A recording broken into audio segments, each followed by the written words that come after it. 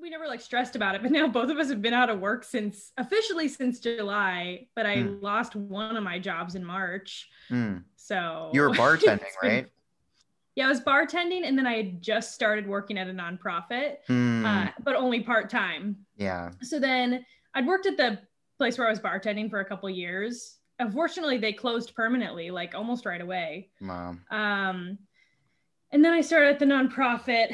I was working part-time. I was basically like the secretary or like the, I guess, receptionist, but I was sort of like a program manager too, because by being like the secretary, I watched over the program. Yeah, you wore many hats there. Yeah, exactly. I mean, there were only like 5 or 6 people that worked there, officially at least. Well, that's what happens at these places, right? Is they like spread So people really thin.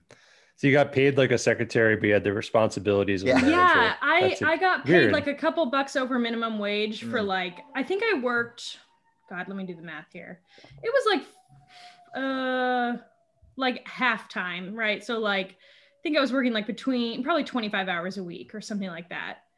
And then once the pandemic hit, which was like a month or 2 after I started, once the pandemic hit, everything changed because we couldn't have people inside. We couldn't do anything. So I literally just made like sandwiches and unloaded pallets and stuff for like 4 or 5 months. And then I realized, you know how everybody's unemployment was all fucked up? Yeah. Well, first of all, I was really not happy working there, but also I realized that by working there, the little money that I was earning was completely canceling out my other unemployment. And so I was netting $0. Oh shit. So I was like, I'm gonna like not risk getting COVID for this, like, in my opinion, kind of stupid organization. Yeah. And it was like really weird anyways, but yeah. It gave you sort of insight into how fucked up nonprofits definitely are, right? Yeah, and like that I was feel gonna bad be like. Go ahead. Sorry, go ahead. No. I was. My main question to you was going to be like, how did you gain this insight on the nonprofit industrial complex? I mean, I think I already knew some of it before I started, but I think I just wanted to help. And then I also wanted to get out of the restaurant industry because I wanted to work during the day while my kids went to school. So I was like sending my kids to kindergarten and stuff, and then I'd come home and go to work. I mean, they'd come home and I'd go to work. And so I was like, oh, I should work during the day. I can relate to that too. I was a bartender. I worked in the restaurant industry for many years. And you get jealous of people who work quote unquote normal hours. Yeah, because there's nothing to do during the day. Right. Well, yeah. So, and like before that, it was great because my husband would work one shift and then he'd come home and watch the kids and I'd work the next shift, right? So we didn't have to have a nanny or something, like when they're really little. And then they started going to school and I was like, I should probably be working while my kids are at school. Yeah. Because I never see them. So I was trying to make that transition.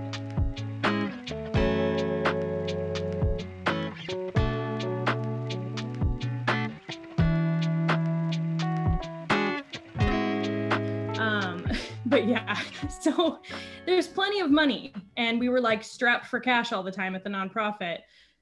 And I'm like, this feels really dumb. It's so backwards, right? Yeah, it's really fucked up. Well, we're talking to somebody who's like risen, in the ranks of Twitter so rapidly. Like we're talking to the picture of Twitter meritocracy right now. You just like I didn't know that.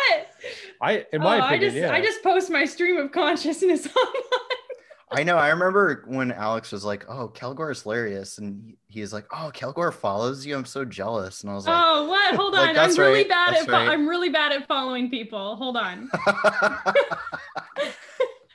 No, it's all right. I don't want to. No, I'm gonna follow you.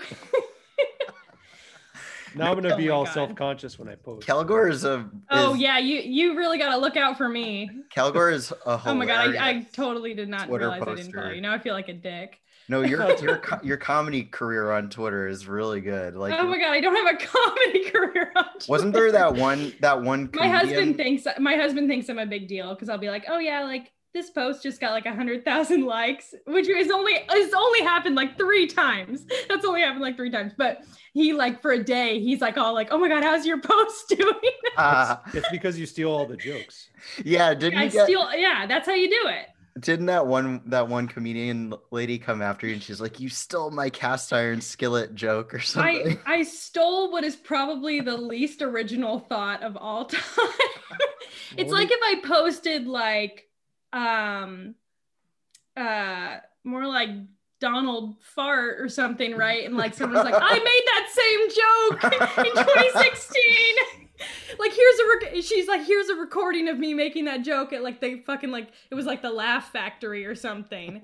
And I was like, why are you admitting this? Yeah. I want to get the listeners caught up to speed here. So on September 27th, Kilgore tweeted, oh God, he's men be treating their bed sheets like a damn cast iron pan. And it got 160,000 likes, 10,000 retweets. And then the same day, someone wrote, hey, this is pretty awkward. And I'm not trying to blow up your spot, but I'm a stand-up comedian. And this is word for word verbatim, my joke that I've been performing in my set for over 2 years. I wanted to message you privately, but your account doesn't allow for DMs. Oh, man. I was sleeping too. I woke up to this. Yeah.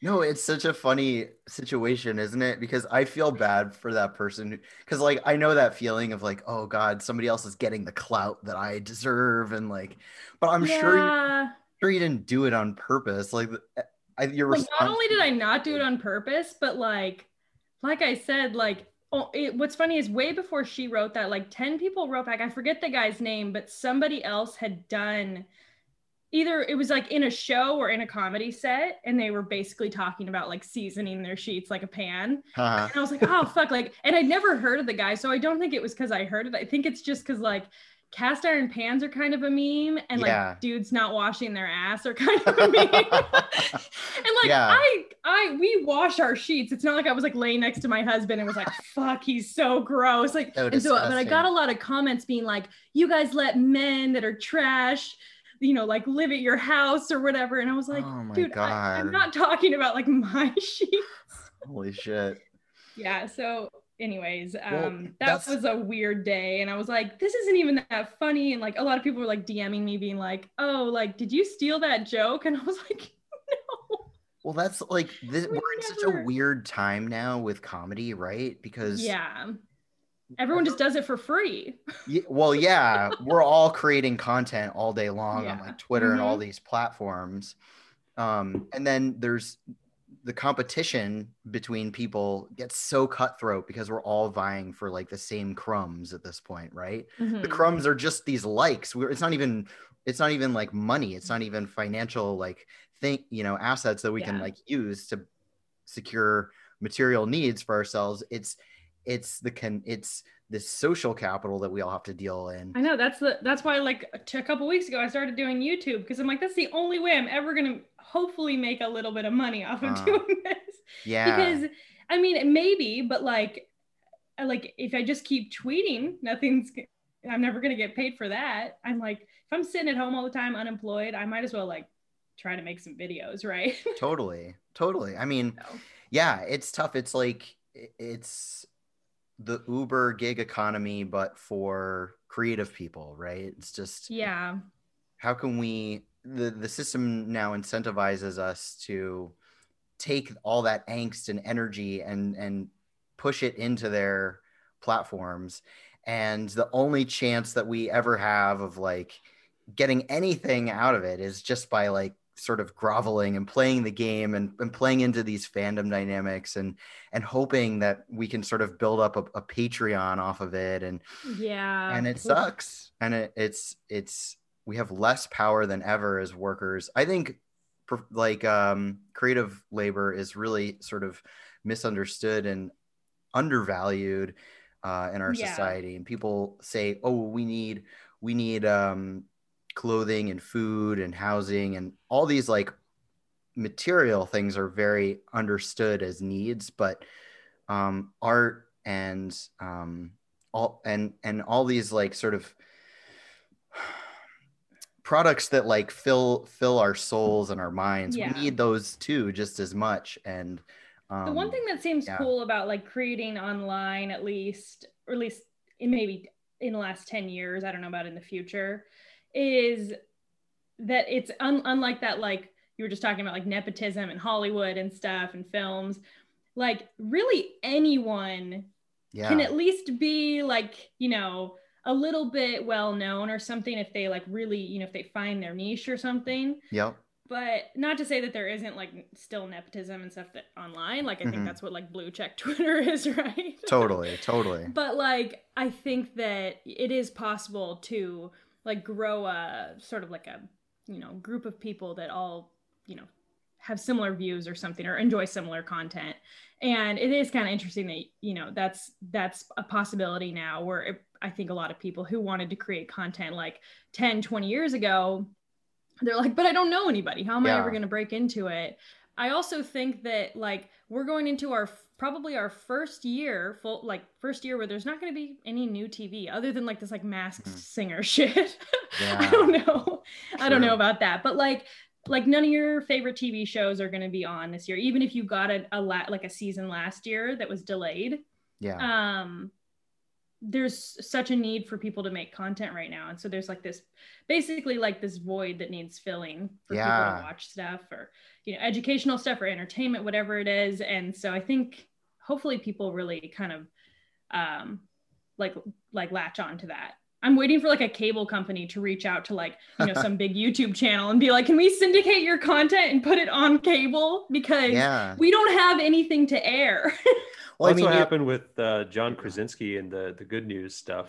Oh God! You followed all that, and they were like, they gave John Krasinski got the ultimate like handsome guy grift going, because he had this like CIA this really basic idea. It was just like, oh, I'm gonna say some good news on YouTube, and then CBS is like, hey, you don't have to do the show anymore, but we're gonna give you $2 million just for the idea of good news. And then John Krasinski's like, oh, wonderful. I'm so glad it'll Or there's like the fucking, what's her name? Sarah, something, the Trump lip sync.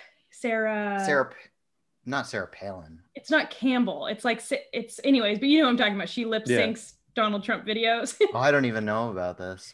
Isn't it with a last name with a P or something? Not Palin, but I don't know. Let's see. Sarah lip sync. Yeah, I'll probably find it. Sarah Cooper. Sarah Cooper. Sarah Cooper. Okay. Yeah. Sarah Cooper. So she like takes Trump videos and she just lip syncs what he's saying with like the funny facial expressions. She got like a network TV like late night show type thing. Wow. But that was like, I feel like she got that TV show like one freaking week before the election. And it's like, dude, now you're out of work. Yeah. She needs a new grind, right? A new niche. Do you guys watch like the Amber Ruffin one? I haven't watched that, but she's usually pretty funny. She's always on like Drunk History and stuff. Maybe that's a better one. But I don't watch anything like that. I feel so out of the loop here. Well, that's the thing too, is that there's so many different content streams that it's like you could totally be in your own like. I only watch Peacock. Just that's the only one I subscribe to. Actually, I don't think you can subscribe to it. Didn't that's you the one that you have to have cable, on, right? I guess, yeah, it's got to be. Is that why you subscribe to it? No, I don't really subscribe to it. I don't have cable. Oh yeah, we don't have cable either. We just you have to subscribe to like 20 different things now just to get like content. It's all. And yet it's still cheaper than cable, I think, to get like all the subscription things. Yeah, because cable is up to like what, $80 a month just for like $7,000. I don't know. Yeah, $7 million. How much could it possibly cost after fees? Yeah. They like charge you to mail you a bill. Yeah, right. But anyways, we were talking about nonprofits. My big question is, I guess, like I said, I was having a tough time working at the nonprofit I was working at, which was really short-lived, but that's kind of how I am. Like, once I decide we're breaking up, it's over, you know, like once I see the light. But I searched online and I was like, why are nonprofits so stupid? Yeah. And all I could find was like, why your nonprofit isn't bringing in enough fundraising or whatever, right? Yeah. And all I could find was things about like Susan G. Komen scandal, right? And anything negative was really, really hard to find. And then I think it was like right around the time, when did you guys start making Space Commune videos? I started making videos in like the end of the summer of 2019, and I started with like an art washing / gentrification video. I'm really slow to make videos though. A lot of people just like start pumping out content. It takes me like 3 months at least. Well, because this would have been like probably spring or summer of 2020. So I guess you probably already had, okay, gotcha. So I think I remember it being like, I think this is like a new video. And another slice was releasing his nonprofit, The Problem with Nonprofits series. And I was like, oh my God, I can't wait for the next one. Like, I need to know. Yeah. And so I did a lot of this research, and I found a couple of you guys making videos, and I was like, dang, why aren't more people talking about this? And that's my big question is like, and I know like you guys have talked about it, like a lot of leftists and like DSA people too try to talk about like mutual aid as a replacement. But I don't really see a lot of people like dissecting or analyzing nonprofits from like a leftist viewpoint, like at all. Yeah. And so how are we going to make this a thing? That's like the essential question, right? It's like, why aren't people talking about it? And I can like guess, I could take some stabs, but obviously like I'm just one person. And okay, well, like what's one reason maybe that you think? Well, I think that, and I think you've explained in your video too, how this is an industry, you know, it's like a business now. So you sort of enter into this and you're like, I see problems in the world.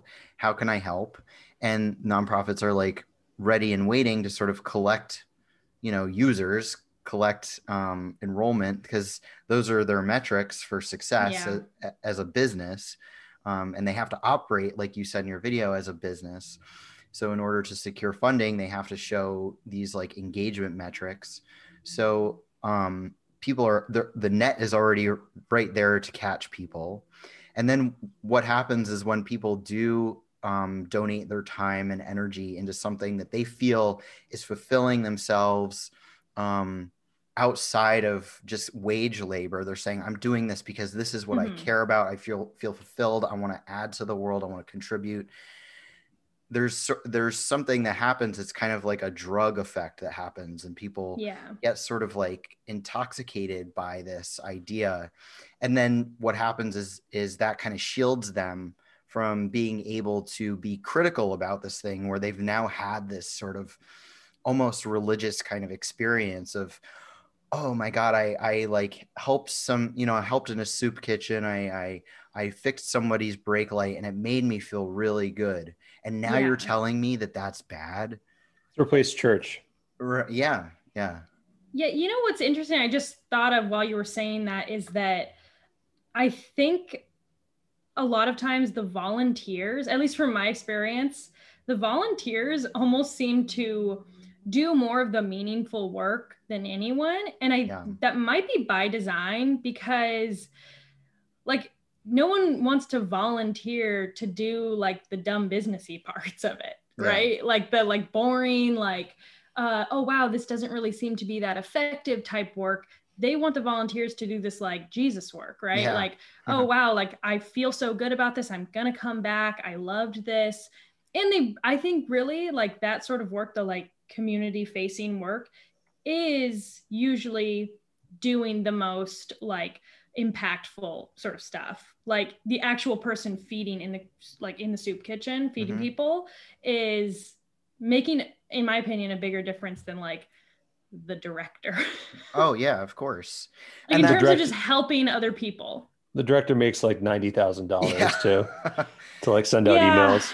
Yeah, I don't. There are like certain limitations, right? But then they can do like bonuses, or how does that work? Do you guys know? I like kind of forget. I think they can get paid anything. I mean, I thought there were limitations on it, but then I think there are like 1,000 loopholes. So yeah, it's like, is there a limit? No, not really. And And I want to, and I feel like this is a thing that lots of people at the same time are kind of having this collective realization, because we're entering this period. Wonder why. Yeah. We're entering this period of, austerity. Like the economy is going to be withdrawing now that Biden's in.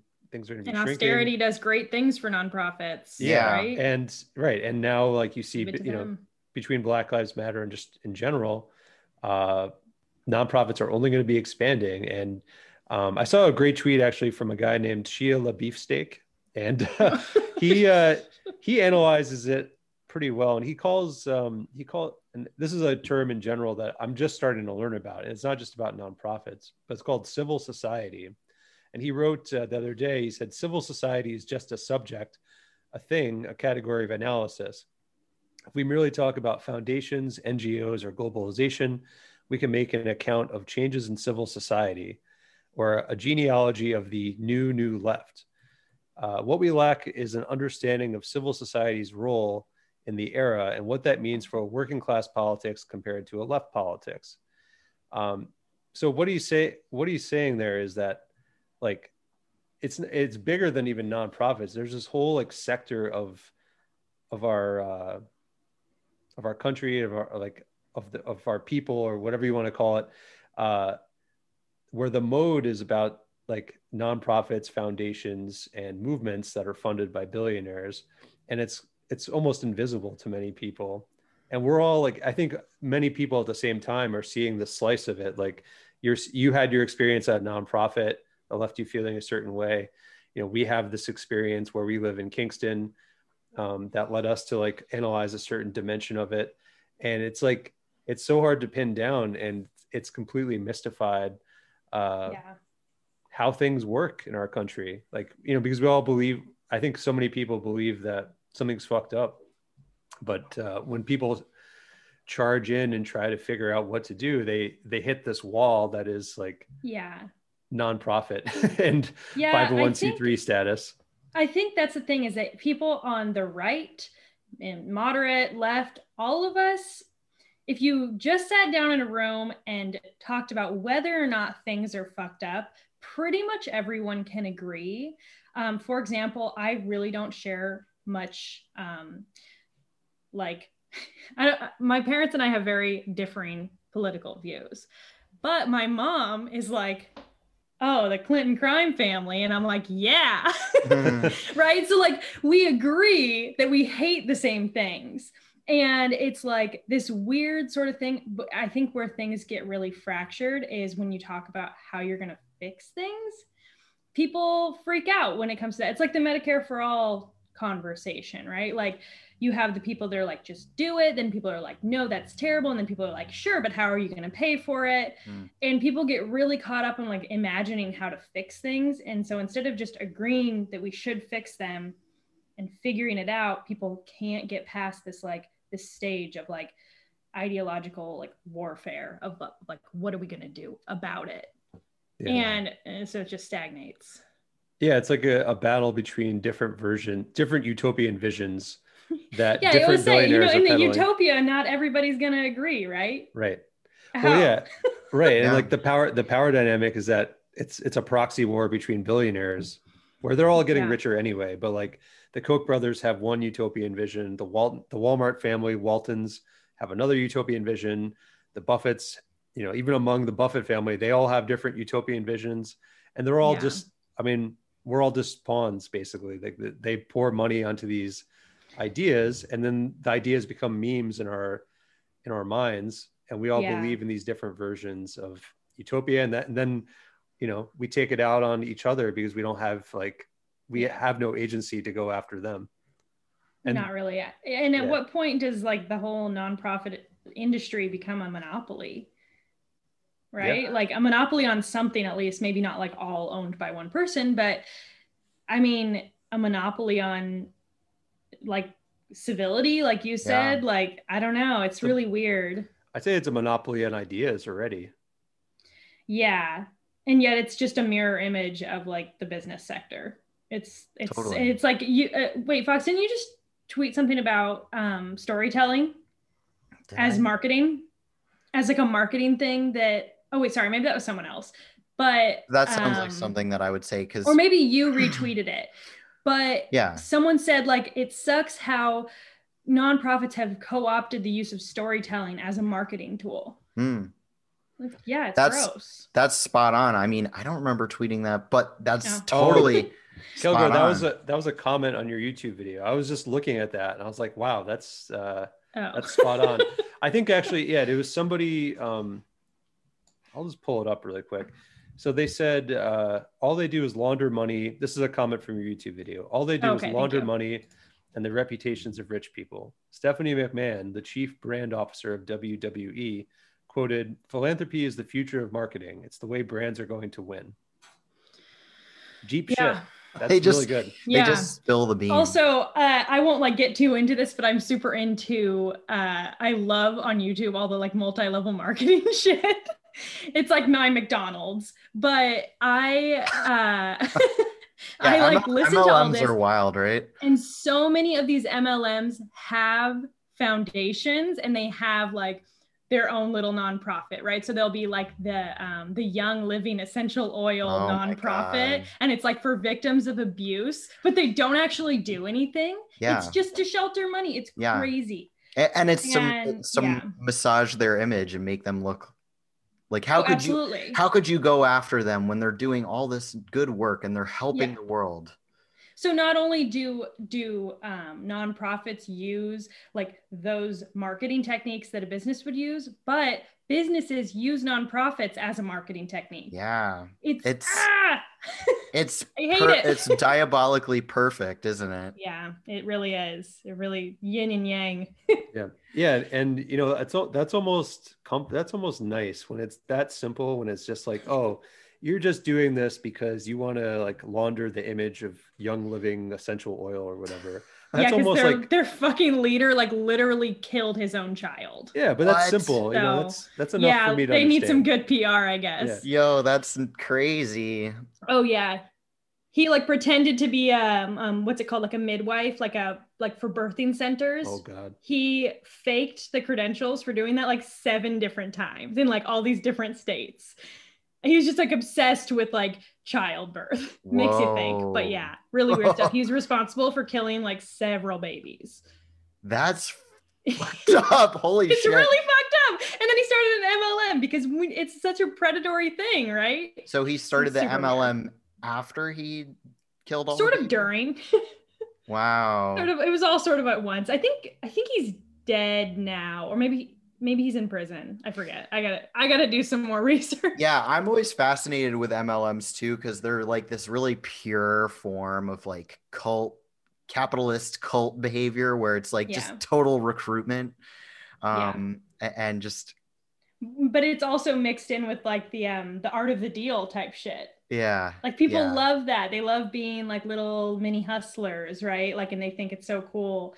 And they feel like they're working really hard for something and they're told that it's going to pay off, but it never does. I know, it's tragic. The people at the bottom of I think pyramid, even the people at the top are honestly like still victimized. And a lot of times, like when they get out, they have a lot more to deal with because they're like, I exploited like 1,000 women. Yeah. Yeah. But, and a lot of it is with women too.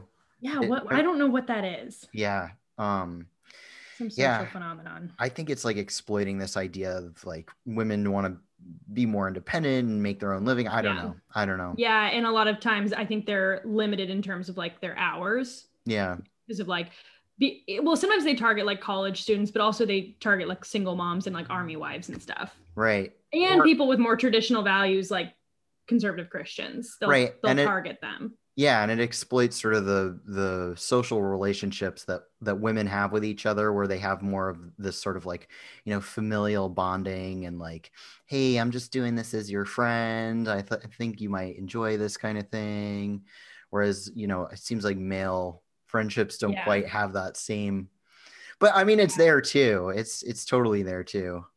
Yeah, I know. But back to the nonprofit thing. I mean, I just think that at a certain point, it's like you said, like what we're going through right now is going to cause all of this like austerity. And then the only response to it is going to be like an increase in like charitable giving and stuff like that. And I think it's such an instinct for people at this point too, to just give. Your video laid out a really interesting groundwork, and I was like rewatching it too, because there's a lot of stuff in there that I want to kind of research, where you were first talking about the Tax Act of 1969. Have you researched into like the fine details of like how all this sort of happened between Nixon and Reagan? And yeah, I mean, it was really weird because it was, I think, one of the first examples of telling the American people, the regular American people, that by making these cuts that their taxes were going to be lower, when in fact, if you look at it, like the average person's tax rate really doesn't change that much. It's more the, like that top 1%, for example, their taxes go way down. And so they go around saying like taxes are going to go up, and no one asks, okay, on who? And so you have these people who, if 100 years ago, if you made $1 billion, you knew that a ton of that was going to be taxed. So what would really motivate you to go earn $1 billion? But once they got all these little loopholes going, I think more and more people who were at the top were like, yeah, I can endlessly earn money and it's going to be taxed like basically very little. Let's just say that. Like I said in my video that people can just shelter their money in a foundation, but that's not even the only way. You can also just like register in another country, right? There's so many weird ways to get around it. And I think telling people like, hey, taxes are going to go up if we do this, or if you vote for that person, became like a regular strategy for politicians. And it's still used. I mean, there's this whole thing now, people are talking about Joe Biden said, I'm only going to tax people, it's like $400,000 a year or more or something. But I've heard so many people tell me that their taxes are going to go up after Joe Biden, takes over. And I'm like, you don't make that much. Right. I know you don't make that much. So I don't really know what people are talking about. Right. So and then so taxes get cut on social services. People need more social services, but then they have to get these things that they need through charity work. So then now this has created a whole new marketplace for nonprofits, for obscenely rich people to funnel their money into. And then what happens is you create this whole separate industry that's totally unregulated, unaccountable, where people kind of have to go in and beg for the services that they need to survive. Yeah. So it fits in, not the nonprofit model fits in perfectly with, free austerity, basically, austerity and free market capital. Yeah, and the fucked up part about the Reagan thing is that he cut all these services and switched a lot of things from like grants to loans, for example. But he also raised military spending. Yeah. I mean, it was like the peak of the Cold War, right? So, or maybe not the peak, I don't know, whatever. It was like 40 fucking years. That's the one thing that we can raise, spend money on, right? And then when people realize that's fucked up, they have two options. They can either throw themselves into being a volunteer at a nonprofit that isn't incentivized to fix the problem, or they can join a movement where they want to organize for more just resources for their community and more just like redistribution of wealth and taxes. But those movements are controlled by nonprofits that receive grants from billionaires. So there's all kinds of invisible boundaries and barriers with that. And then the other thing they can do is try to do mutual aid, which in practice often ends up working in concert with nonprofits or replicating the work of nonprofits. Yeah, it's really like blackbilling to think about. Yeah, I think you guys were talking about this. I don't know which episode it was, but it was like, once you start calling it mutual aid, it kind of changes from like just helping someone to being like this thing. I don't know, like, I don't know what you call that, but like the people who are calling it mutual aid are basically like little, like nonprofit heads. Yeah, well, that's the problem with mutual aid, is that it in the past has been a great tactic. Like the Black Panthers used like the definition of it is fucking flawless, but like when you're talking about, well, it has to be used in conjunction with building power, and and not just saying like, oh, I'm just here to like do charity and give handouts. Yeah, because that's the fun and easy part. The hard part is to build, relationships with people, build power, and then work towards actually, challenging these modes. So what's perfect now for all these sort of like woke philanthropy nonprofit things is they say, oh, well, we're doing mutual aid. And it's a symptom of this massive austerity because nobody has resources and whatever. And we're like, well, we can take care of ourselves. And of course, the people in charge who have all the money and the resources and power, and they're like, yeah, go ahead, take care of each other. Yeah. we don't have to take care of you anymore. You'll just, drive around diapers for each other. And we're not held responsible for that. Philly DSA just had some good discourse about this, because they actually voted to not have or disband their dedicated mutual aid group. And they decided that we should just use mutual aid when it's in support of something that's going on, instead of just doing mutual aid for the sake of it, which is like an that's actually pretty cool, because that's like a pillar of, or I'm not a pillar, I don't know, that's so stupid, sorry, that's like that's like a fundamental part of like anarchism, right? Is like, you're not just gonna like persist as an organization just for the sake of persisting. You're gonna be like, okay, I think we did our job, like there's no benefit in it for us staying together, so let's dissolve the organization and we'll meet back up here if we need to. And but nonprofits will never do that. Right. Why would they ever be like, cool, we solved it, peace out, like on to the next town? Well, they can't solve it. They can't solve it because they put themselves out of business. And the people who work for nonprofits, they would lose their job. Why would they want to lose their job? And I'm sure there's plenty of people who work for nonprofits who are like, I want to lose my job and I want this problem to end. And I truly feel bad for people who are like stuck in that. And you touched on this in the video where you're talking about social workers and social workers who I'm sure a lot of people who go into social work want to help people, but their hands are tied and they have to jump through so many hoops, go through so much bureaucracy, do so much means testing just to be able to give people the resources that they need. Yeah, this nonprofit I worked at, which I don't know if we're going to put that part in, but is funded by someone who had more than enough money to help a lot of people. It was we have one caseworker. And that was not enough because we had like hundreds of homeless clients at one given time, right? It was kind of like a revolving door sort of. So, but she did so much, all she did was paperwork. And I remember at one point, sort of towards the end of my short stint there, one of the girls, like very well-meaning, I think she could tell I was frustrated. And she's like, have you thought about like getting a degree in social work? I mean, you have your bachelor's, you could go for your master's. And I'm like, I don't want to go to school for a couple years and then do means testing paperwork all day, every day in an office so that some guy can hopefully get approved for minimum disability. Like what? Or like GA, which you have to pay back. It's like a crazy system, whatever it is. So whatever it is that they're doing is, I think, really important work. And I think they're like some of the most well-meaning people. Yeah. But I think that it would probably be really easy to get really jaded as a social worker. Totally.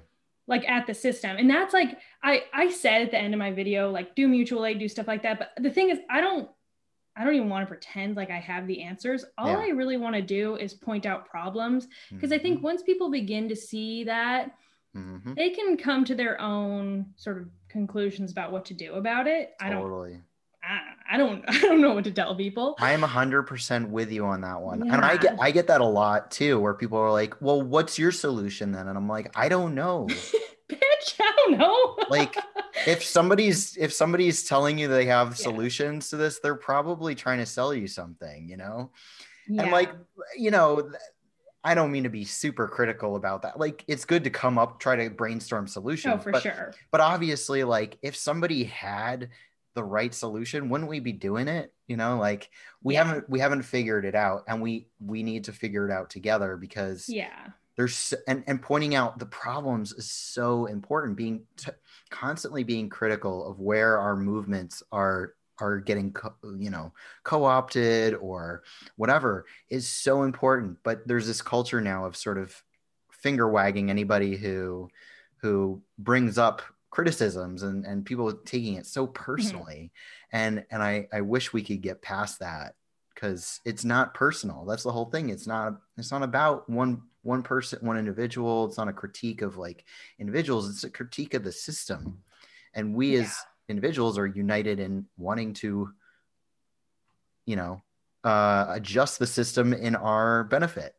Yeah, exactly. And like, I don't think that there's one right way to do like such a big job of changing the entire structure of the government or something, but there's no one way to do it. But I think just getting people to realize that it's really broken is really important. Yeah. It's like, I think, I was just thinking about this, like, I think back in, when was that? Like December of 2019, when the impeachment hearings were happening. So many people collectively sat there and watched representative democracy not work at all. Yeah. And went like, didn't they just spend like 3 fucking years trying to do this? And then it just didn't work. Yeah. And then we had the primary, which got people really wound up for something new. And then you guys know the rest. But yeah, so I think a lot of people sat there and watched those impeachment hearings, because that's like watching history in the making, right? A lot of people were watching it, and a lot of people were like, seriously, this is how it fucking works? Yeah. Like, that's it? It's done? And it's really frustrating. And so a lot of people, I think, since that moment are like, maybe not so good. Right. Maybe it's not the best. Well, I think what's happening is that people are witnessing this stuff and feel so separated from it. They realize a lot of people don't vote because they're like, this is all fake. Neither team is going to represent my interests. The government doesn't work for me. Yeah. A lot of people like already kind of inherently know that. So they're just sort of checked out, and we've gotten ourselves accustomed to this idea that there's just nothing we can do. We're kind of helpless to these larger systems that operate above us and outside of us. And it's this undermining of like, we call ourselves a democratic society, but I don't think most people feel like they have any purchase, even in local politics. I don't know how much if you've dealt with like local politics, but it's very much the same thing as the larger stage. I mean, you can talk to your representatives are a lot more accessible.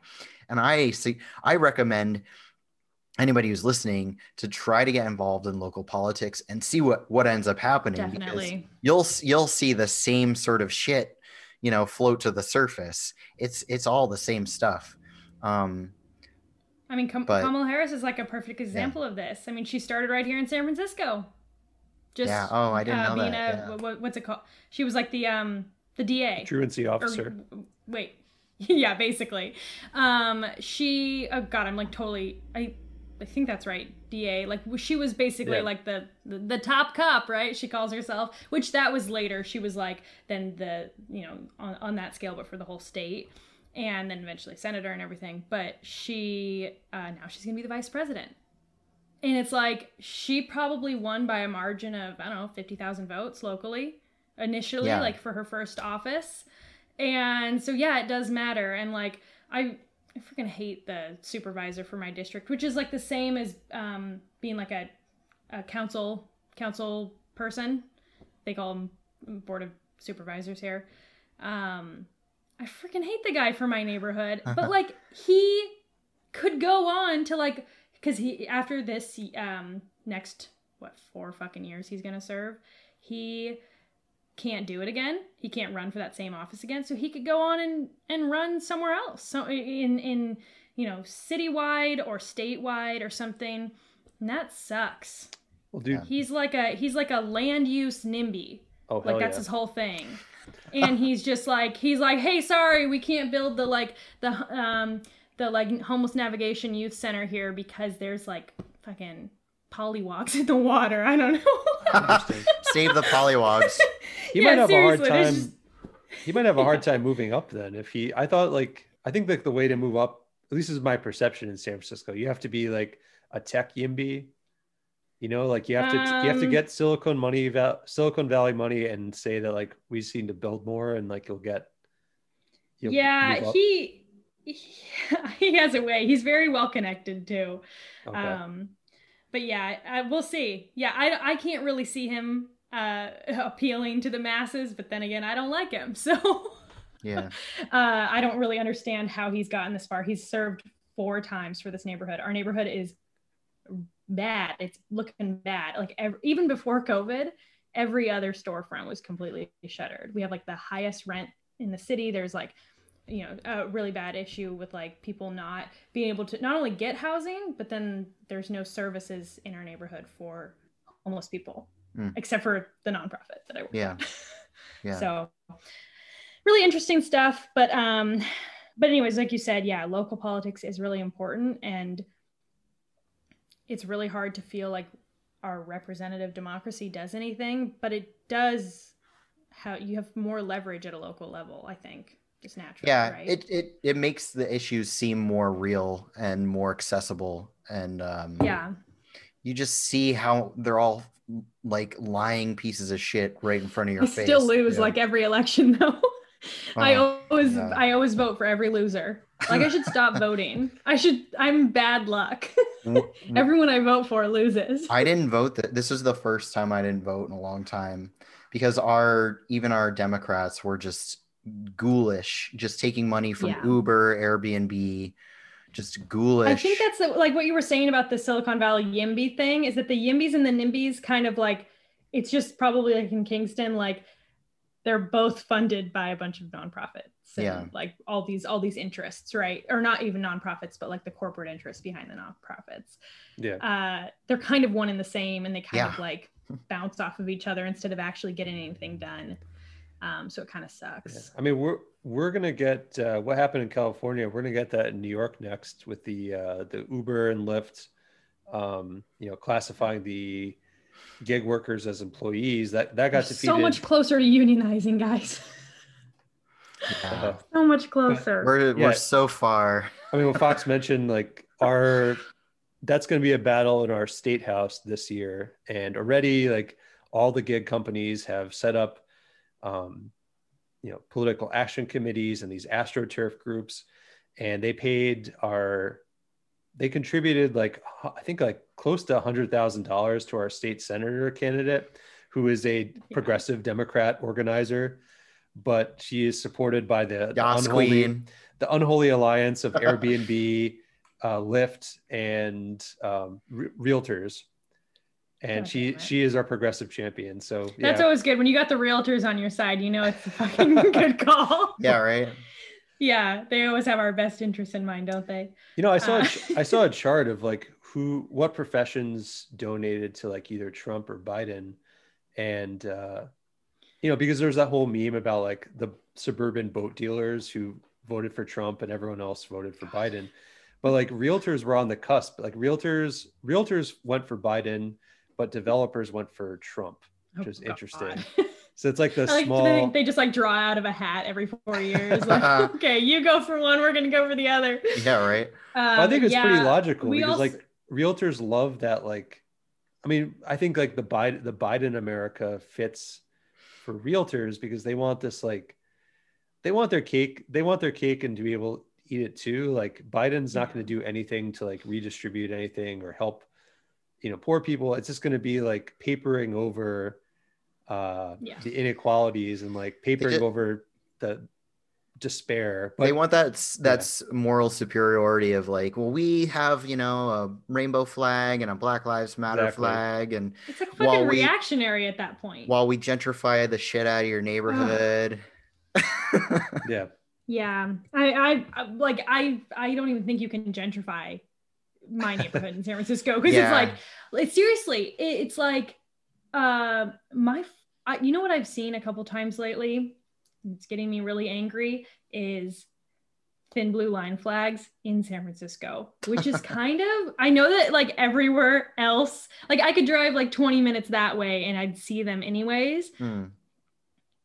But it really pisses me off when I see them. I'm not gonna burn anything down, but I do think about it for like 4 seconds when I see those fucking blue, and it's always the places that board everything up too. Yeah. And I'm like, oh, you a little scared? Yeah. So you got nothing to be scared about, right? Yeah. Bad beliefs. But we have a neighbor who put up his thin blue line flag right as the riots were starting up, and we're like, okay, I see what you're doing here. I mean, we live in a cop neighborhood, so. Oh God. Yeah, I mean, the thing about cops too is like, yeah, like they work for just a brutal system and they're the enforcers. So yeah, they're fucking assholes. They're basically the Foot Clan for, you know, Shredder. I can just imagine like living in a cop neighborhood just means that like they're always setting fireworks off or something. Just fucking quarter sticks all the time. We do get a lot of fireworks here for sure. I don't mind like those types of people. I lived in a pretty rural area right before I moved to Kingston, and I've been friends with cops, and you know, a lot. It's just a lot of it's just a cultural difference. Yeah. And I think a lot of them think that they're helping out, and that they're like, they have this sort of Superman complex, and they don't have, you know, critique of capitalism that that helps them understand that they're supporting a system that, you know, hurts more people than it helps. But I always remind myself of that, like with cop stuff, and also with like the fucking anti-mask people, is that they think that they're not only right, but they think that they're doing the good thing. Like nobody is like that, you know, villain in the movie that just does it because they are evil. Everyone thinks that they're doing something that is correct and moral. And so like, it takes a lot of conditioning usually, but like cops, I think, do think they are like little superheroes. Right. And that without them, it would be chaos. And it's like, bitch, it's already chaos. I know, right? Totally. Well, I mean, there's like 10,000 of you in this city, so, or whatever. That's such a good mindset that you just, you know, spoke about. Yeah, I have a Republican family, so I have to, if I want to stay, you know, nice with them, I have to. That's how we're going to get anywhere, right? Is realizing that like, we all have this sort of like baseline understanding and goodness about us. But we just we're pushed into these different categories where we're trying to just pursue the best path in different ways. And if we can sort of come together and realize, oh, wait a minute, we all hate the same people. We all hate the billionaires. I will rescind what I said a second ago, and I don't think that certain media people or really, really wealthy people think they're doing the right thing. I think like Laura Ingraham knows what she's doing. I think that she knows what fallacies are, and she knows how to use them. She understands them so well that she's like a pro at using them, right, as a weapon. And I think she's just like, people like that are genuinely evil. But I don't know what their backstory is, their villain backstory. I'm sure it's great. But I think that like everyday people who don't have like what you would call power of any kind, I don't think that they do anything just to be terrible. Like I think Laura Ingraham probably does it for money, right? So you know. That's the key. Just really individualistic. No, I think you've hit on exactly on it. Is that power? Exactly. Let's look at people's relationship to power. And Laura Ingraham, you know, maybe something in her life has made her sort of go down.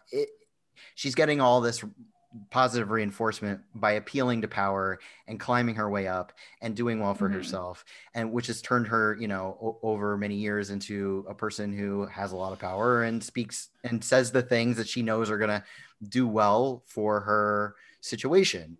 But exactly, like she has a lot of power, but you know, your next door neighbor, Joe Blow, who has his thin blue line flag out, he doesn't have as much power. Yeah. And he probably has a that's much him different... trying to have some power, probably. Yeah, right. Because he has none. Right. Like that's him being like, I want to show my identity and persuade people with this flag, because that's the only way he's ever going to like reach people. Yeah. But it still doesn't work. I mean, you know. Yeah. He doesn't actually like get to change the laws. Right. And to pull this back to your video, like we just, you know, so many people understand, so many people, even the people who are advocating for defund the police, know the limitations of social services and nonprofits that offer services.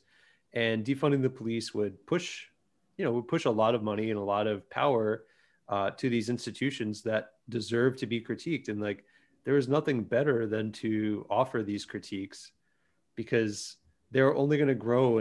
You know, I think the reason why the sentiment is growing is because people can feel inherently that the power of nonprofits and the social services are growing, you know, and they might explode in growth if some areas do defund the police and push things in that direction. And I don't think, I mean, a nonprofit isn't going to like murder somebody, but there's a lot of other like problematic shit that can happen also. And well, like, and for every problem that pops up, you're going to get like, but for every problem that pops up, you're going to have this boom, like new little like industry in the nonprofit industry. Sorry, not industry, like sector of the nonprofit industry. Like when COVID happened, by like June or July, there were probably, I don't know, off the top of my head, maybe 50 or 100 new organizations in San Francisco, just doing like providing meals for old people and like delivering things for people, like all these different things. And they're now like, it's like, okay, so when COVID ends, are you done? Or, you know, what's the plan there? And so it's really interesting because every time there's like a new issue in the world, there's all these new nonprofits to treat it. Yeah, new crisis. Chaos is a ladder, right? I saw a tweet I saw a tweet by Savvy, who I don't follow, but I saw somebody like retweeted her, and I was like, she's one of those like hot gun girl communist ones, you know? Oh, and probably a reason I don't see her tweets. Yeah, well, she said something about like you should join. I gotta find the tweet. Give me 1 second, because she like sleep is socialist. That's her handle. I'm so bad if Sleep is socialist. And she said something about Zoom, and I was like, what the fuck? I can't find it. God damn it. I think I know who you're talking about. Let me just Yes, okay, here it is. Hashtags. Okay. So her critique was hashtags are good at bringing awareness, but they will never create real change. Finding a local left organization is as easy as typing your city socialist org into Google, Facebook, or Twitter. Find them and join a Zoom meeting. And I was like, so we're just pushing people into these nonprofits, you know, like to just join a Zoom meeting. Yeah. Like that's the end goal, is to like create more Zoom meetings. I mean, Zoom is like Peter's, you know, thing is about to come out. They just also, isn't she famous for like the put yourself on a list for the SRA thing? Probably. I think she was like the original one, being like, hey, look at this hot picture of me with a gun, sign up for the SRA. Yeah. And then like a couple months later, they're like, hey, like all these names have gotten leaked from the SRA to the government. So the government knows all these leftists that have guns. And it's like, yeah, whoa. Did you think about that? Like you know, we all have our different, you know, viewpoints on, you know, arming the working class and everything. But like, personally, I'm for it, but I'm not going to sign up. Right. I don't know. Put your name on a list. Yeah, no. On a gun list. Yeah, no. Not just on a list of like soup kitchen. I'm talking like, I have this gun list. Yeah. No, totally. That's why these big accounts that are like, you know, I'm just like, I'm a communist with big titties, you know, and they get like 100,000 followers, and I'm like, yeah, what the fuck is going on? I know when I shared my video on Twitter, here I have it in my pinned tweet already. It says like, Instead, go watch my latest video where I outline why nonprofit organizations are neoliberalism and why smart, sexy leftists would never give their money to one of these well-meaning groups. And I totally just typed it as a joke. And then I was like, oh my God, I just gun girled. I just sexied, leftist ideology. I just like made it like a thing for horny dudes to go do, which I don't really think that's the case. I think it was just kind of like, no, anyone who saw that probably just knew I was kidding. But like, I'm not trying to persuade anyone with my sexuality. Kelgor, you have like a mastery of satire that I just like. Oh, thank you. I admire so much. I'm like, holy shit, Kelgor. Oh, dang. Kelgor's the master. I need to weaponize it. I need to figure out a way to weaponize it. You're doing who does it the best? I was just thinking about this. I was like, I don't want to be like BreadTube or something. Like, I don't want to just like pigeonhole myself. Yeah. But I want to be funny, but I want to reach people. And I'm like, fucking Connor O'Malley did that shit. He's like comedian of the left. Yeah. Because he doesn't like go. Yeah. Alex and I like speak in Connor O'Malley gibberish to each other like all day long. Screaming. Yeah. Like when the garbage truck comes, we're like garbage kids. I just recently watched I Think You Should Leave, and he's in that like honk if you're horny or honk if you like boobs or whatever, and he's just honking the whole, because it's such a Connor O'Malley thing, just go over the top. Yeah. Right? Like he's like, anyways, I just love that he really can be just funny, and he doesn't really like speak seriously on topics, yet he really only appeals to the left. And I'm like, how did he figure that out? Yeah. But like, I genuinely don't think that like your run-of-the-mill like SNL lib would watch Connor O'Malley and be like, that's so funny. I think they'd be like, that guy's weird. Yeah, yeah. But I don't know how he did that, so I have to figure out how to tap into that. And you can tell he still has. I think he still has love for like, the kind of neat or unemployable or poor white conservative people. Like there's still like an empathy, I guess, for like that they were sold something that is like bullshit. That's true. And so like, when he hits on these like cultural touch points about like, drinking Monster energy drinks and playing Xbox and listening to Nickelback and like, there's something about it. Cool. Yeah, there's something about it that's like there's a kind of a soft touch that is like not condemning them to death, which I think is what the SNL liberals might be more comfortable with, is that they want woke eugenics or woke woke death squad. Like they're like, I don't care if God, like they want like Missouri, the IQ test to vote or like, kind of thing. Like, fuck you guys. Or they'll say like, Missouri went for Biden or Missouri went for Trump, and therefore like they should all die of COVID. That kind of shit. It's like, don't you know that there's a lot of like, I'm trying to find a lot of people there that didn't vote for Trump, and I don't think anyone should die of COVID. I don't know. Yeah, it's just me though. I'm old fashioned like that. Yeah.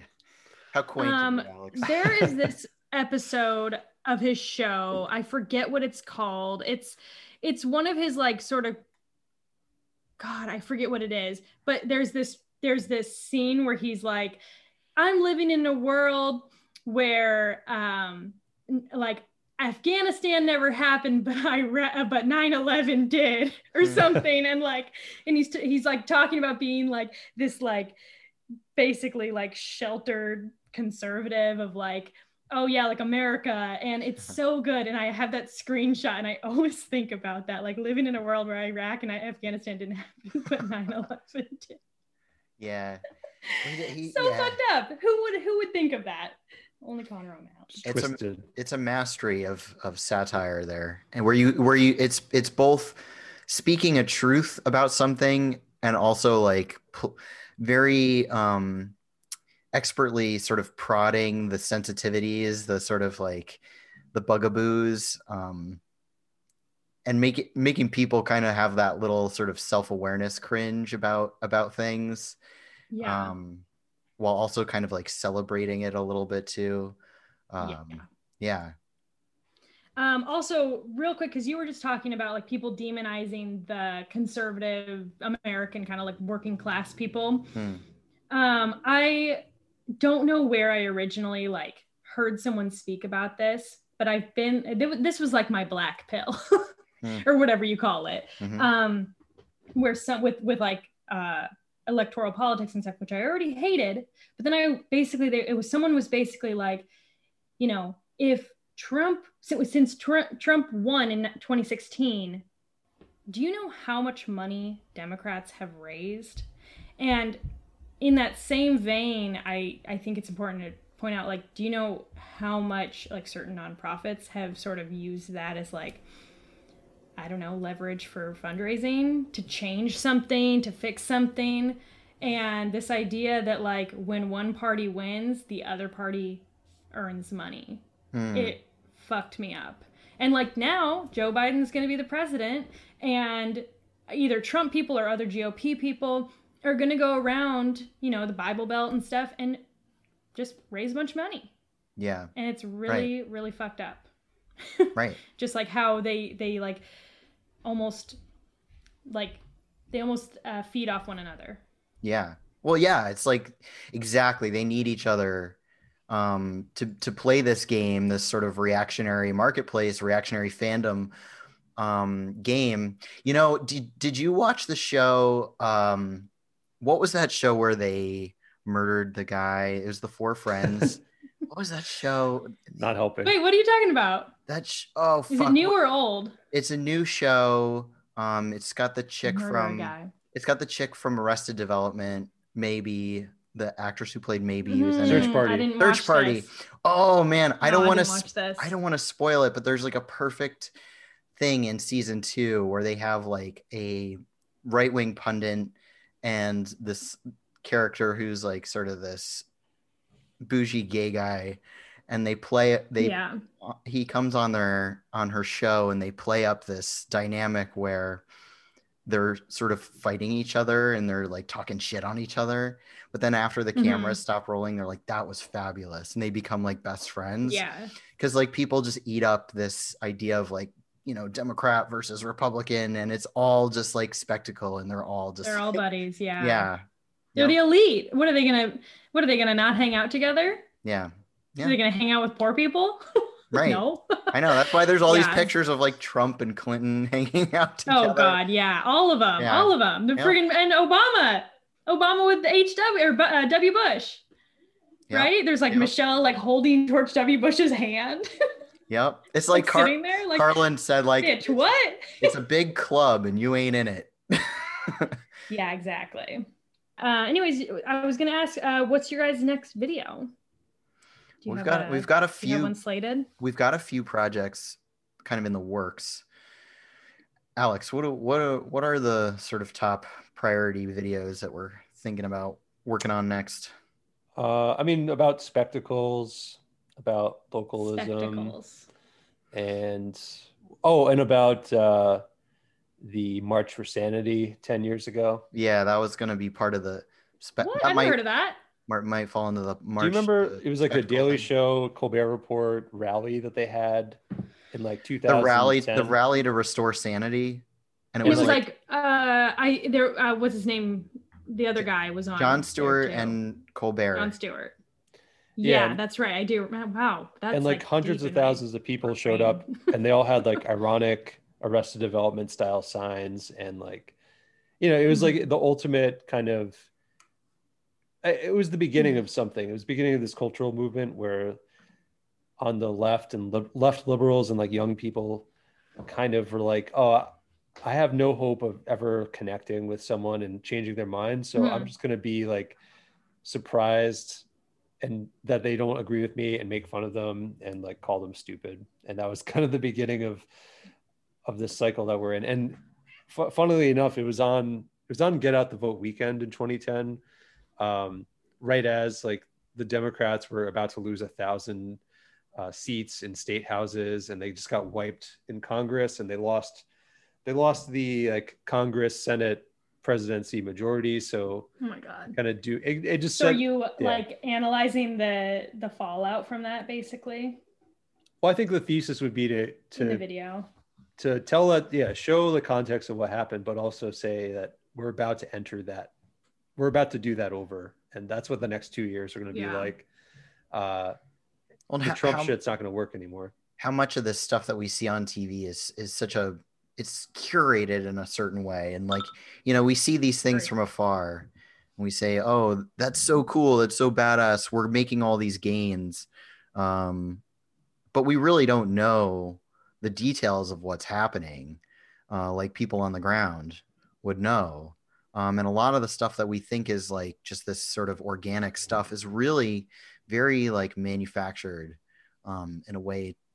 Like an example of this is that I had a guy on Twitter kind of come at me and be like, you know, I had a tweet that did okay about how like all this stuff is like manufactured by the DNC, you know, Black Lives Matter and Occupy, and it showed that the Grim Reaper sort of knocking on the doors of all these movements, and I'm like, well, these movements were manufactured in the first place, so yeah.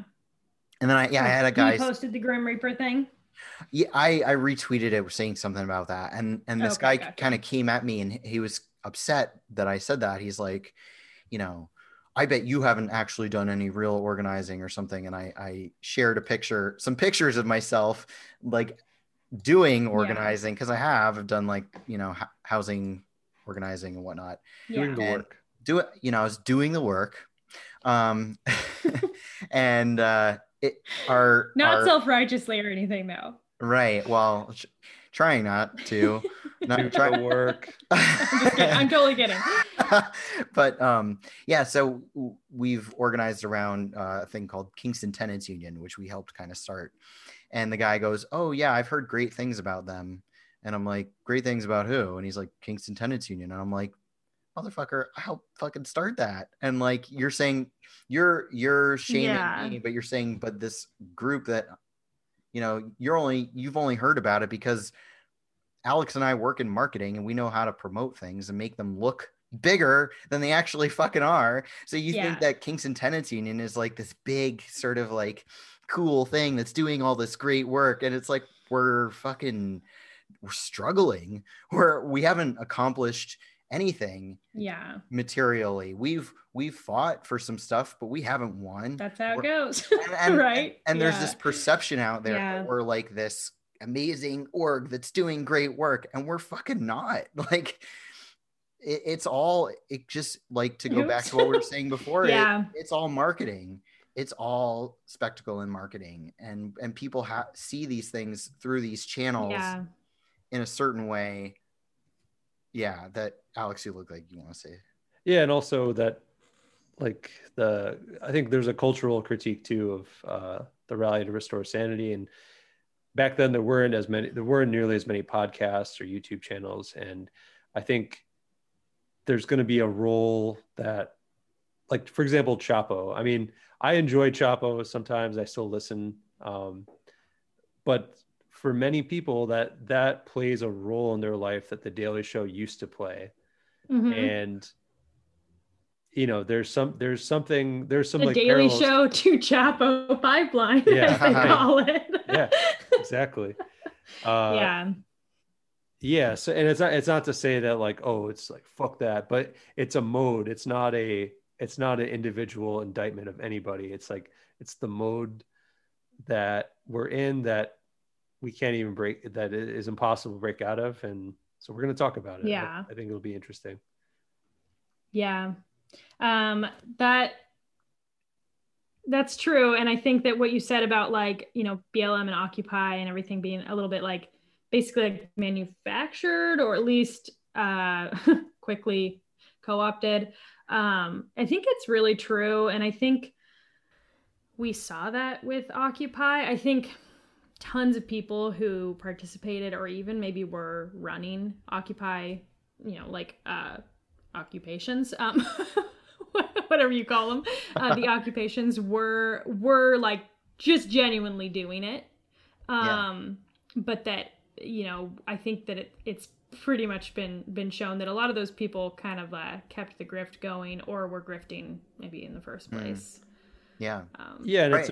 it's about like, I mean, I think what we're all trying to get at, and what's worth doing, what the real work is saying, like, how do these memes and how these ideas get created, who's creating them, and then when it spreads through society, like everyone's replicating this thing because they think that they know something's wrong, they're trying to fix it, and they reproduce something that's designed to not work or designed to only like accomplish some of the goal and not all of it. And that's what like the Rally to Restore Sanity was about, and Occupy, Black Lives Matter. There are all these things that like, you know, were designed to do a certain thing, and everyone reproduced them without any like cynicism or, you know, I think most people that reproduce these things are like trying to make a difference and have the best intentions. Even DSA, almost everyone involved has the best intentions, but they're reproducing something that's doomed, and no one wants to. I think their biggest flaw is that they believe in party politics. That's my thing, is like, I think a lot of the people in DSA are just doing it for like the best reasons, and they think that this is like the way, but it's party politics. Yeah, that's what it is. Right. And they might go about it a lot better than like the DNC does. But also I want to say that like, I do think that a lot of things that Occupy did, like just on a personal level, like, I think I had like probably just turned like maybe 17, 18, right around there when that was happening. I graduated high school like right when the Great Recession happened or started. And I think I was, even though I wasn't directly involved, I think that it did impact me. I think that the seeing that happen, I lived kind of close to UC Davis at that point, and that was where there's like that famous picture of the cop with like the red mustache, and he's just spraying the kids on the ground, and it's been like memed. It was like the original like fucking meme. He's like, it'll be like he'd be in like a Renaissance painting, just like spraying pepper spraying people. I remember. I think that was one of the first times, at least as like a young adult, that I saw police violence like being, you know, like shown to me, because I grew up in like the fucking suburbs. Like, I'm like a little white chick, so I haven't had to deal with that. And so to see like, oh wow, the police kind of suck, huh? Like, these kids are sitting on the ground, they're babies, and you're just spraying them. And so I think that it did make an impact, whether it was like manufactured or not. I think that there was some good, and I know like a lot of people from Occupy like were literally murdered for their involvement. So I didn't mean to like minimize that at all. No, well, that's the thing, is like, it was real. It was a real thing that happened, and a lot of the people who were in it saw it as like, and it's the same thing with Black Lives Matter. Like, the people who got involved were like, this is our opportunity, this is our chance to like make the change that we want to happen. And that's what we need, that energy. And but we need to organize it. We need to figure out how to leverage it outside of the systems, because at the end of the day, if we don't figure that out, these things are only going to benefit the capitalist class. They're going to play us against ourselves. Maybe it made a couple people think twice about like going into finance, or you know, maybe BLM has made a lot of people think twice about becoming police officers and stuff like that. So maybe there's like some, you know, some impact just in the movement itself existing, and not necessarily like what they directly do, but like what they indirectly cause. I think maybe it helps, you know, over time. But I don't like I said before, I don't really have any of the answers, but I think that pointing out that certain things like nonprofits basically are just neoliberalism at work is important, and I think that more leftists should talk about it. And not be as apologetic as I was, probably, because I didn't want to like offend anybody. I wanted people to listen, but at the same time, part of me wants to be like, you know, no, fuck nonprofits. You know, like, yeah, and I'm picturing the snake kind of eating its own tail. Like, I think all of us, we're all nice. Obviously, you're a very, I only have been speaking to you for a little bit. Oh, I'm not that nice. You're extremely nice person. And me and Fox, we're extremely nice. And so like, and all the people that, you know, in our social circle, like many people work in nonprofits or work in kind of professional organizing. We don't want to be dicks to our friends, but it almost like undercuts the point that we're making when I'm calling myself in here. Like, I do this all the fucking time where I'm like, you know, everyone involved is extremely nice and well-intentioned. And there's all this like preamble. And then my point gets undercut by myself because I'm like, I don't want to offend any of the individuals, but I'm making a systemic critique. And it's like, shut the fuck up, Alex. Like, Nonprofits are in the fucking way. Get out of the fucking way. The other thing is the people who seek out the videos about it probably want like this cathartic sort of like, fuck this sort of thing. And so maybe we should like focus on giving that to them a little bit more, where they're like, I see all these problems, but nobody's ever put it into like a sentence, right? True. I've never heard it said like charity is bad, right? It's so hard to hear anyone say that in the world. Nobody just goes around saying that. You're just grifting for likes. Oh shit, am I doing Jimmy Dore? I really don't know. You're doing violence. Am I accidentally doing? Oh, Jimmy Dore gave me a lot of catharsis. Well, if that's you're gonna violence, make AOC cry. I like listening to Cody Johnston on Some More News. He'll just yell about something, and I'm like, you yell so that I don't have to. Yeah, right. It's really kind of nice. Yeah, I'm like, okay, cool. Yeah, it was nice to hear someone just like fucking say it. We all need to yell. Totally. We need to find our voices. I feel really bad on the day that Bernie dropped out. I was kind of upset. I was just, feeling a little nihilistic, and I was telling my sister, and I told my sister that Joe Biden's a rapist. We kind of got into a fight about that, but I think we're fine now. But I feel kind of bad because I'm like, I didn't mean to like drive a wedge between us, but I stand by my point. Well, this is you're valid, Kelgor. I mean, you're valid, but so is she, and she like, I think that she would have, I don't know, maybe she would have supported Bernie if he lasted through the primary, but that I think she, more than anything, she was just like, just can't be Trump, and I was like, okay, yeah, also that. I mean, it's kind of like the interplay between Warren and Sanders supporters throughout the primary. Like, I feel like Sanders people could have done so much more to just be unequivocal and say like, Warren fucking sucks, and like, you're in the fucking way. Like, and I think the people that supported Warren, most of them were never ever going to support Bernie, but some of them would have. And people, I mean, and it's not like it mattered. Like, it was all part of this left coalition that was doomed to fail from inception. But people, it was like, and I did this myself too, with like locally with people that were Warren supporters, like just like talking to them like they're babies and saying like, yes, you're valid for liking Liz and blah blah blah, and snakes are problematic, and that's a problematic trope.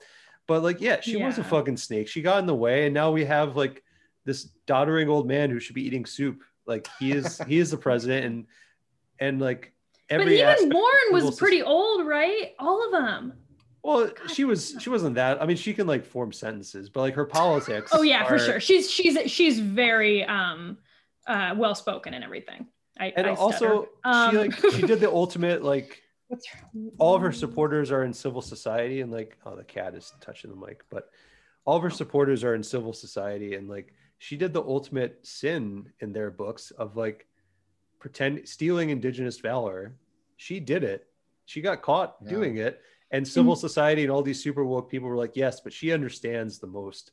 It's like, she fucking Dolezal'd, and like, it's all double standard. All the woke people liked her because she wasn't Bernie. She was designed to like undercut an actual left, somewhat leftist candidate. Yeah. And like, this isn't your grandma. Like, my grandma always told us that she was part Cherokee, and then she recently did 23andMe, and she's just like Scandinavian and shit. Like, there's not even like the 1%. And like, my whole life, she always told me, she's like, oh yeah, I think I'm like I don't know what the fucking fractions are, 1/64 or 1/36 or whatever it is. And I'm like, okay, cool. Like, I never repeated it. I never told anybody that. I actually kind of forgot about it. And then she sent me her 23andMe results, and she's like, I guess I'm not American Indian after all. I'm like, it's okay, just stop saying it. I'm just a boring white lady. But who cares if my grandma says it? But when you like platform it. Yeah. Right. When you use it as like, yeah. For sure. I'm Greek X, I'm half anyway, I think. He's of the Greek diaspora. Yeah. Oh, there you go. I'm of the Tumblr diaspora. Dude, I heard someone say that recently about like all the like social justice fucking like, I don't know, anime kids on Twitter, and I thought that was so fucking funny. That's very funny. They're all just coming out of the on Twitter. Apparently Tumblr shut down, and then they're just refugees. Wait, is it done? No, I think it's still there, but there's something happened. They got rid of all like the stopped porn. doing porn, right? Yeah. I actually think it's back now. Someone told me that it's back, but I haven't been on Tumblr in like a solid 5 or 10 years. Feels like forever. I know. I feel like we're like I never really understood it. I signed up at a certain point. I never could really understand like what I was supposed to post and who was going to see it. Yeah. I've always been a Twitter person. I was that way with Twitter for a long time, but for the last year, I kind of like forced myself. I was like, no, you have to figure Twitter out because Facebook is just so bad. And I think I'm starting to like Twitter a little too much because you can. I always just like clicked with it. It made a lot of sense to me. Well, because you're a comedian. Well, thanks. I don't really consider myself one, but I do. Well, okay. I do think that being funny is one of my more pronounced sort of like traits. Sometimes people will be like, oh, you're so funny. And I always like to say, oh, thanks. That's all I have. Because it's kind of how I feel. I'm like, I have this one thing, this sense of humor. But I don't consider myself like a comedian because I've never really done anything in terms of like comedy. But also sometimes comedians are like the worst people. Like stand-up comedians on Twitter can sometimes be the worst people. Yeah, I could see that. You know, I think probably in they're like grumpy old men industry or any sort of cultural grouping, there's always those people who like rise to the top and they're just the most obnoxious people. Like I noticed this in the tattooing world. Like there's a lot of tattoo artists who are just huge douchebags. Yeah. Like douchebaggery just like runs rampant in the tattoo artist community, but there's also a lot of really cool people who do tattoo. It's also a really cool thing, like to do tattoo art for a living. But it's true. Yeah. I think it's any of these. I think I know what you mean though about tattoo artists. Certain ones can have sort of like an air of like self-righteousness about them, like and you're like, who are you?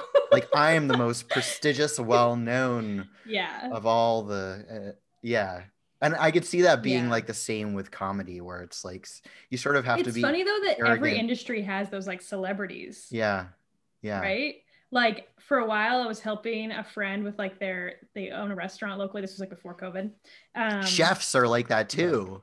So yeah, there's like the fucking chefs, and it's always this like quasi kind of sexy like 30 to 40-year-old white dude with like all these sleeve tattoos, and he speaks like kitchen Spanish, but he's like fucking Irish, right? And they love like fucking pickling shit and like all this stuff. They have a little ponytail. Like, dude, I know you. Yeah, they definitely had a man bun at a certain point in time. And so, and my husband's a chef. Well, he's like a cook. I think he's been a chef before, but he's not anything now. He's a handyman for me. He fixes all the things around the house. That's pretty hot. But yeah, it's great. I love it. But yeah, so I was helping my friends with their thing, and because of it, I was like helping with them with their social media, and I got like wrapped up into the world of San Francisco foodie Instagram. Ooh. And oh my God, never enter that space. It's so dumb. It's like the dumbest thing in the world. And it's really gross. And I hated that. But I think every industry sort of has that like weird little celebrity like thing. Yeah, we have those obnoxious chef people here too, because we actually have the Culinary Institute of America is like, oh dang, like 40 minutes away or whatever. So a lot of and we have a very like agricultural rich area here in the Hudson Valley. So a lot of chefs will open restaurants, and now we have like all these rich New York City bougie people moving up. So it's like this perfect stew. So we get tons of those like chef douchebag types. I know very well what you're talking absolutely. About that foodie culture. I don't want to be like a cook in the city anymore. I want to like own my own place. Yeah. Up in Kingston. I want to go forage for morel mushrooms and incorporate them into the dish. Kingston like the Napa to San Francisco sort of thing? That's how I imagine it. Yeah, probably. Not Napa. I mean like Napa Valley, because actually the city of Napa is like extremely normal. Like in terms of like demographics and stuff like that. It's like a pretty normal suburban area for this, you know, Northern California, but like the Napa Valley people, which is like the winery kind of thing. That's how I imagine Kingston. The artisanal crowd, yes. Yeah, you probably have your own version of like the French Laundry up there and everything, right? Yeah, we have like the Main Street. The fancy restaurants and stuff, the little boutique restaurants, but that whole world is sort of shutting down too, kind of. Some places are staying. It's funny because like since March, especially, like your average Thai place is going to be doing better than a place that has like $40 pasta dishes. Yeah, the takeout is booming. Whatever. Yeah, I mean, and I think it kind of always was here, but like I'm not going to pay like, well, I'm not going to pay for any delivery because I can't fucking afford it, but I'm not going to pay Grubhub to deliver like some like fancy meal or something that I know is not going to still taste good by the time it gets to me. Right. I'm going to microwave it. Right. But Thai food, hell yeah. That's going to taste great. King. Like I can leave that on the counter for like 14 hours and it'll still taste good. So whatever it is, like it's somehow like those sort of like bougie like restaurants and stuff are probably hurting more, and they have a super high overhead. Yeah. So sucks to suck, as my old boss used to say, who had to shut her restaurant down because there was $40 pasta dishes. But anyways. Yeah. No, I kind of miss going to restaurants. I guess I do too, for sure. Some people are still doing it, but not as much. I don't know. COVID. I'd like to go hang out in a dive bar. Sounds nice. Yeah. Like COVID's fucking drink. Weird because I know on some degree they're definitely like lying to us about a lot of this stuff, but at the same time, like I know somebody who died of COVID. Like I really don't want to get it. It's still like scary. Yeah. So it's this like in between, like, yeah, it's world. Not, it's just fucked. Cause like there is science with COVID, but that's not what the people in the, like saying what your city can and can't do. Right. They're not basing it off of science. They're basing it off of like certain interests. Yes, exactly. Which really sucks. So, but anyways, but yeah, I think the restaurant thing is kind of like during the summer, our bars were open outside or to go. And it's like, you're not going to pay for like a $17 Negroni. You're going to get a fucking Truly. Yeah. Right? Yeah. Because you have to walk up and pay at it like the door. And so you're not going to be like, hey, would you mind mixing me up a little cocktail? You're going to be like, oh, I'm so sorry. I'm so sorry I'm here. Please, can I just get one of those cans? Right. And so it's the same thing with food. Like you're not going to go unless, Gavin Newsom, that's a whole other thing. So you're not going to go to like a fancy restaurant and dine inside. You're going to get like Denny's to go. Yeah. Anyways, we got to get more people on the left to talk about how shitty nonprofits are. We need like a really mean one. We need a mean person to talk about it because we're too nice. I can be meaner. Yeah. Give me the opportunity. No, I'm pretty nice. I think then we need like a slight variation on it to be really mean, and then we can all demonize that person and we can have discourse about it. We can have anti-nonprofit versus anti-nonprofit hate discourse. Yeah, the different drama. And you already did the sexy nonprofit thing too, so like, yeah, I already tried to do sexy. Yeah. Hell nonprofit girl, I said us too, or whatever, whatever the fucking joke is. And yeah, there's like the hell of trying to ever explain this to anybody who's not on Twitter. So oh, I know, like, yeah, that's so when I found another Slices channel. And I was so excited to talk to him. I probably sounded like a crazy person. I was like, oh my God, here's what's happening here. You won't believe this, blah. And I was like, I just need to make my own video about this. Because you start to sound like conspiracy theory person.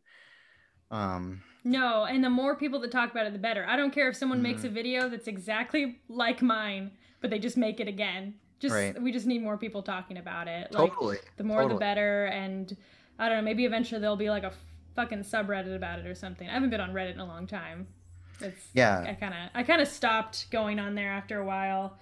But there was a Twitter account called the NPIC, and he had like 3,000 followers or something. But then a bunch of nonprofit workers, people who are kind of superstars in the nonprofit industry, like he would dog on them a lot. And so they hated him. There was like a very angry relationship, back and forth there. And they finally uncovered that he had his own nonprofit. So then they totally dogpiled and went after him and like got him to delete his account. And I made a joke about it on Twitter. And then they came after me. Oh shit, are we gonna get a bunch of hate for making am I gonna get hate for making this video? No, because they're not gonna take they're not gonna take the time to watch videos and shit like that. They just want to come after, like, I don't know, maybe they will. I don't know. Fuck them though. Maybe that's good. I don't know. I've tried to unlearn marketing. That's good. That's good. Yeah, I'm working on it. But I also, I was just going to say something. Oh yeah. I fucking love like just that phrase. Cause you guys are always talking about the revolution will not be funded. Obviously it's like the revolution will not be televised, but like, it's so true. And then like people keep trying to fund the revolution and I'm like, stop it. Right. Well, we need money to live. So until, I'm like confused as to how people are giving money away. I have fucking no money. Yeah, right. I mean, I told y'all about my rent. And now I'm paying this rent with no job, but I just get regular unemployment. So that's fun. We'll figure it out. Start a nonprofit. You messed up. Oh my God, I want to start a nonprofit. I want to start a nonprofit, but all of our PSAs are about being anti-nonprofit. I like it. I'm going to donate to that. That doesn't make sense. Well, the people then I would never want, incite the people, the women of color that wrote The Revolution Will Not Be Funded. They are a nonprofit now, and they're part of the Allied Media Project, which is heavily tied in with Buffett. So they're a group that operates as a nonprofit. They're just doing it better, and like everything turns into a nonprofit. I don't think it negates their good ideas. It just undermines them a little. Right. Yeah. Well, right? It's about the ideas. But that sucks. That really fucking sucks. It makes their point stronger. I mean, even the people that wrote the book on like The Revolution Will Not Be Funded, like it's about the systemic critique. Like they need money to live. So like, I'm not mad at them personally. I'm mad at the system. So well, maybe that's what we need to start doing more of, is leaning into our own hypocrisy and saying like hypocrisy is not something that we can escape or avoid. We're all going to be like hypocritical at some point because we live in a system that requires us to do these things to live. Yeah, you know what? This week I tweeted something about how everyone needs to be deprogrammed, like the cult deprogrammers, deprogrammed from thinking we're all going to become millionaires. Yeah. Because we all grew up with this. It's like the American dream, but now it's like sort of a slightly newer version of that. And like right under that, I posted, I also do this. Yeah. Like I've always done this. My parents kind of like raised me with this mentality. I'm really working on it, kind of was my tweet. Right. And then like a day later, I realized someone had quote retweeted it. And they kind of were like, I bet you fucking do this, bitch. And I was like, yeah, I admitted that. Right. So I think it's important to admit your own hypocrisy, like within the system. Yeah. But it's also like, I'm not the fucking problem here. Right. Exactly. You're not pretending that you're best friends. But that's my favorite thing to do on Twitter is I squash the beef. Because if you're the person that squashes the beef, you come out dominant. Right? You're a Twitter dom. You're like, cool, I forgive you. I forgive you for subtweeting me. That's and then they're like, shit, she sees everything. No, that's awesome. That's magnanimous. I like that. That's big. That's big dick energy. That's how I originally became pals with Rick Paulus. If he's listening to this, is him and I were arguing, and then after a couple tweets, I think we realized we were on the same side. That's awesome. And we were like, oh, okay, want to be friends. That's fucking cool. Nice. I love more of nice. That. Yeah. It's like it's like, oh, we started out hating each other and now we're in love. there was just a chemistry there. That's why you were yelling at each other. Like that banter. Yeah. Right. What's that called? That isn't there a term for that? something like sexual tension. Yes, sexual tension. Yeah, you guys had sexual tension. Yeah, we had Twitter. Sexual tension when we were disagreeing about, I don't know, it was like homelessness or something.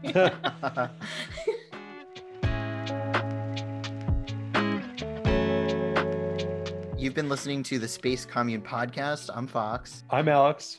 And today we've been speaking with Kelgore Trout, who is hilarious on Twitter.